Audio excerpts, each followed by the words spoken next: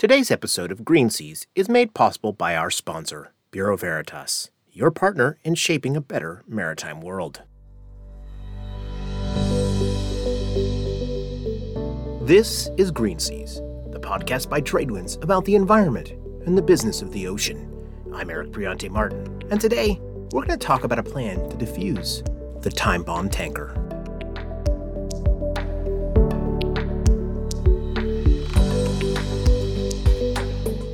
Back in 2018, Ian Ralby started hearing things from Yemen, where she had developed sources as part of a study into oil theft.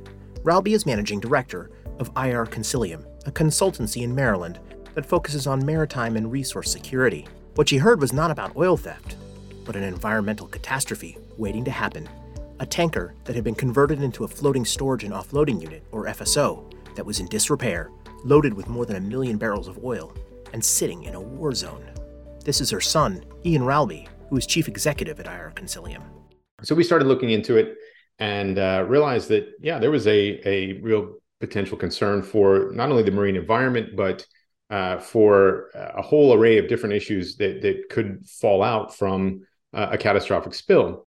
The Ralbys have been raising red flags about the tanker, called the Suffer, ever since. 5 years later, Ian Ralby is still worried about the FSO, which is known in headlines as the time bomb tanker, though no one knows when this time bomb will go off.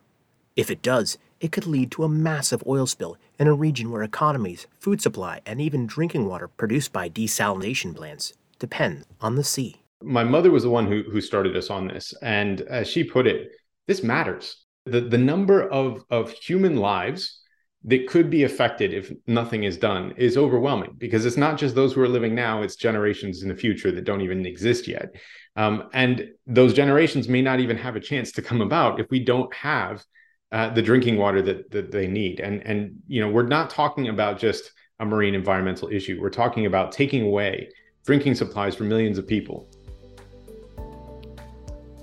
How serious is the risk associated with the Suffer? More than a year after a truce brought fighting to an end in Yemen's civil war? David Gressly is the resident humanitarian coordinator for the United Nations in Yemen, and he's been working to tackle the Suffer situation since 2021. The key issue for the Suffer is that it's an aging, decaying supertanker built in the 1970s that contains over 1 million barrels of oil.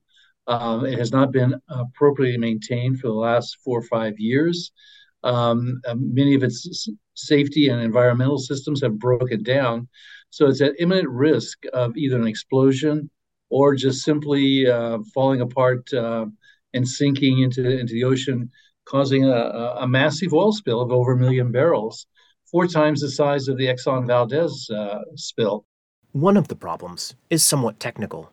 Tankers like this use what's called an inert gas system that ensures there's insufficient oxygen in their tanks to spark an explosion. That's not there anymore. Those systems broke down several years ago. So it's possible that it could explode at any moment with an inadvertent spark on board. And while tankers around the world are required to have double hulls to prevent oil spills, the Suffer predates that rule and is a rare single-hull tanker. Leaks in its hull could cause it to destabilize and capsize. Gressly said an engine room flooding a few years ago could have brought the whole vessel down, but the small crew on board was able to prevent a catastrophe. But as we've reported in Tradewinds, the United Nations has a plan. It wasn't easy to put together. Gressly entered the scene in 2021 as the Iran-backed Houthis battled Yemen's central government, which was backed by Saudi Arabia. At the end of the day, the common perception of a common threat was enough for everybody to come over their mutual distrust, which is very deep. And one should not underestimate that. There were questions of who's benefiting from this, who's not. But at the end of the day, all the parties recognized that this is a disaster ready to happen. And we were able to put together a plan that each of the parties could accept. As part of that plan, the UN has purchased a vessel, the Nautica, from Belgian tanker giant Euronav. And it's finalizing a contract with Smit, that's the company that led the operation to dislodge the giant container ship Ever Given from the Suez Canal, to provide a salvage vessel to aid the operation. The Nautica has undergone modifications in China so it can operate as an FSO, replacing the Suffer in waters near Yemen's port of Hodeidah, and now it's sailing towards the Red Sea. Gressly said the Nautica is scheduled to arrive in Djibouti in May, and, hopefully early next month, Smit will catch up with the ship before it sails to Yemen. Smit's crews will prep the Safar, pumping inert gas and ensuring that its systems are safe for an oil transfer.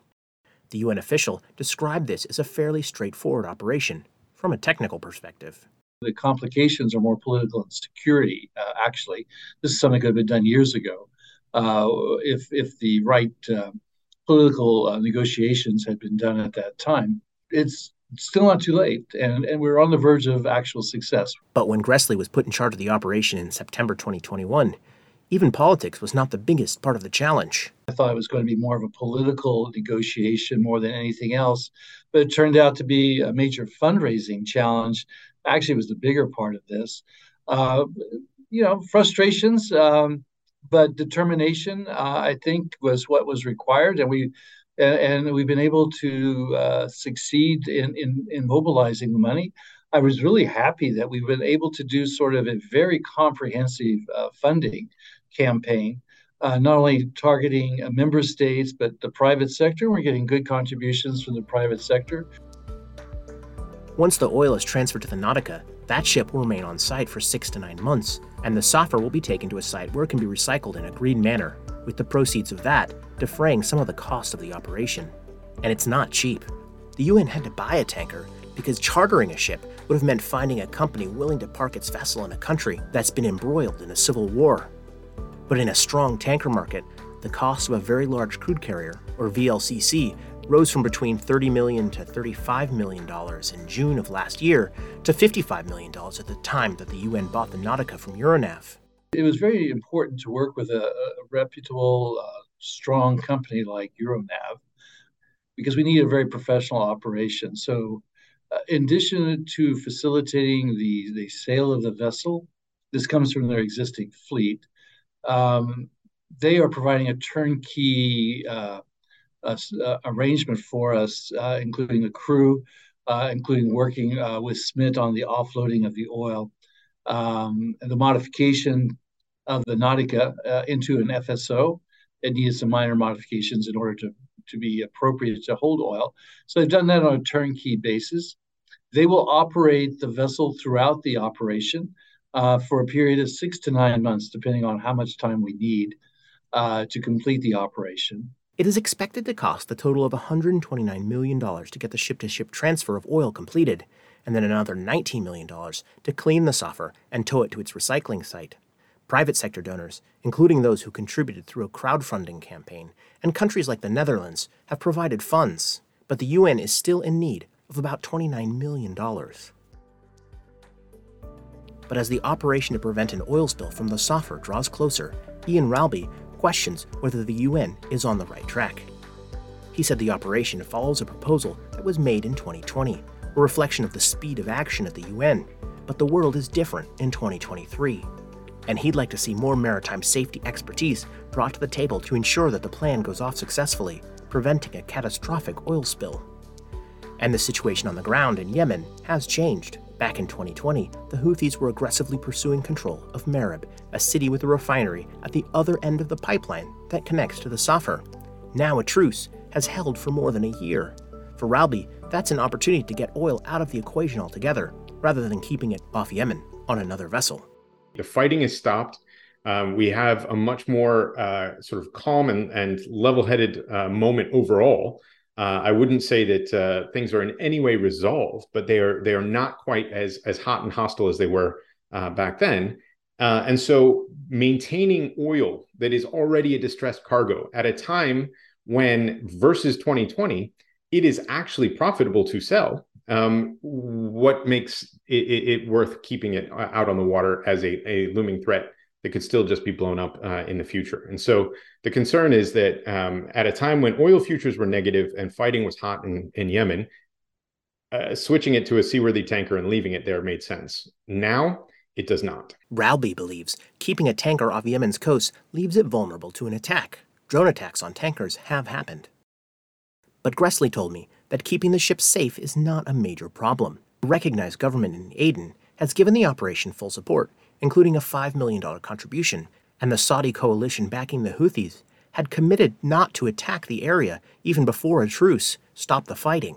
There are no military activity going on, and there's certainly no airstrikes. So there really isn't a direct security threat to the operation in that area. The only thing we really have to worry about are sea mines, and the authorities in Sana'a know where they are, so we'll be able to navigate around that. Vessels come into the port of Hodeidah every day without incident, so that's not it's sometimes perceived to be a problem, but in actuality, it won't be a problem. Everybody wants this done because it hurts everybody if it spills. Read Tradewind's stories on the Safar at tinyurl.com/TWSAFER.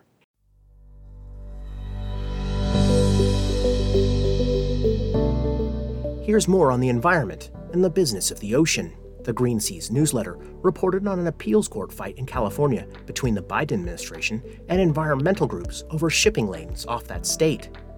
The U.S. Justice Department is challenging a December decision by a federal judge that found an assessment of the impact of the shipping traffic separation schemes violated the Endangered Species Act by failing to detail the impact on whales. Collisions with ships are a key cause of death for endangered whales, and speed limits and rerouting traffic are seen as the best way to prevent the strikes. Sign up for the newsletter at tinyurl.com/greenseas. Tradewinds explored a pledge by tug and barge company Hidrovias do Brasil to reach net zero greenhouse gas emissions by 2030. Among key moves in this plan, the Brazilian company has ordered all-electric pusher tugs, and it's expanded the size of its convoys to 35 barges to boost fuel efficiency. This is Chief Executive Fabio Schettino speaking through an interpreter as he showed a video of the barge Super Convoy in an analyst briefing. I feel it is very important for you to see the size and scope of this operation, the beauty of what we do in the Amazon, helping to build and develop not only more efficient and competitive logistics, but most importantly, a more sustainable one, the most sustainable in all transport modes available to deliver bulk cargo in the continent. Read the story at tradewindsnews.com. My colleague Paul Peachy reports that green tech company Njord has signed a deal with the shipping subsidiary of finance firm Hayfin Capital Management to design fuel-saving measures for 4 of the firm's ships. The designs aim to cut emissions between 7% and 16% on 3 tankers and a dry bulk carrier owned by Hayfin subsidiary Greenheart. Maritime consultancy Marsoft will quantify and certify the savings, allowing Greenheart to potentially trade them on voluntary carbon markets. Music for this episode is by Ivy Music on Pixabay.